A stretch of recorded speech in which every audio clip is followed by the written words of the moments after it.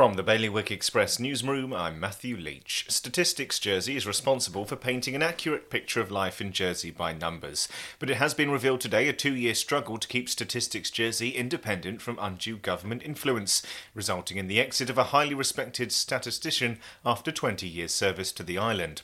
Elsewhere, the UK and Jersey have recorded the highest COVID-linked death rates in the world for an island nation, while Guernsey's morbidity rates are well below those experienced across the water.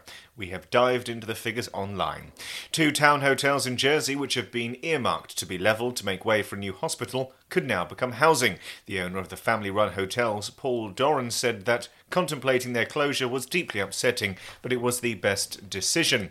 And one man, Chris Gehan, has returned to Guernsey from the UK last week and has been entertaining thousands with his quarantine blog posts. You can read more on this and all of today's stories at bailiwickexpress.com. Your weather today is going to remain cloudy with some light showers. Wind will be a northwesterly, strong force 6, and there'll be a top temperature today of 10 degrees. And that's Bailiwick Radio News, sponsored by smarterliving.je.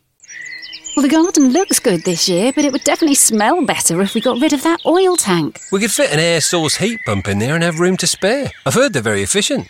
And 1/3 of our electricity is renewably sourced. No more topping up the oil tank. We'd cut our bills and help the environment too. Let's book a home heating survey before it gets too cold to enjoy outdoors. Islanders are already making the switch to a greener future. To book your home heating survey or to find out more, visit smarterliving.je.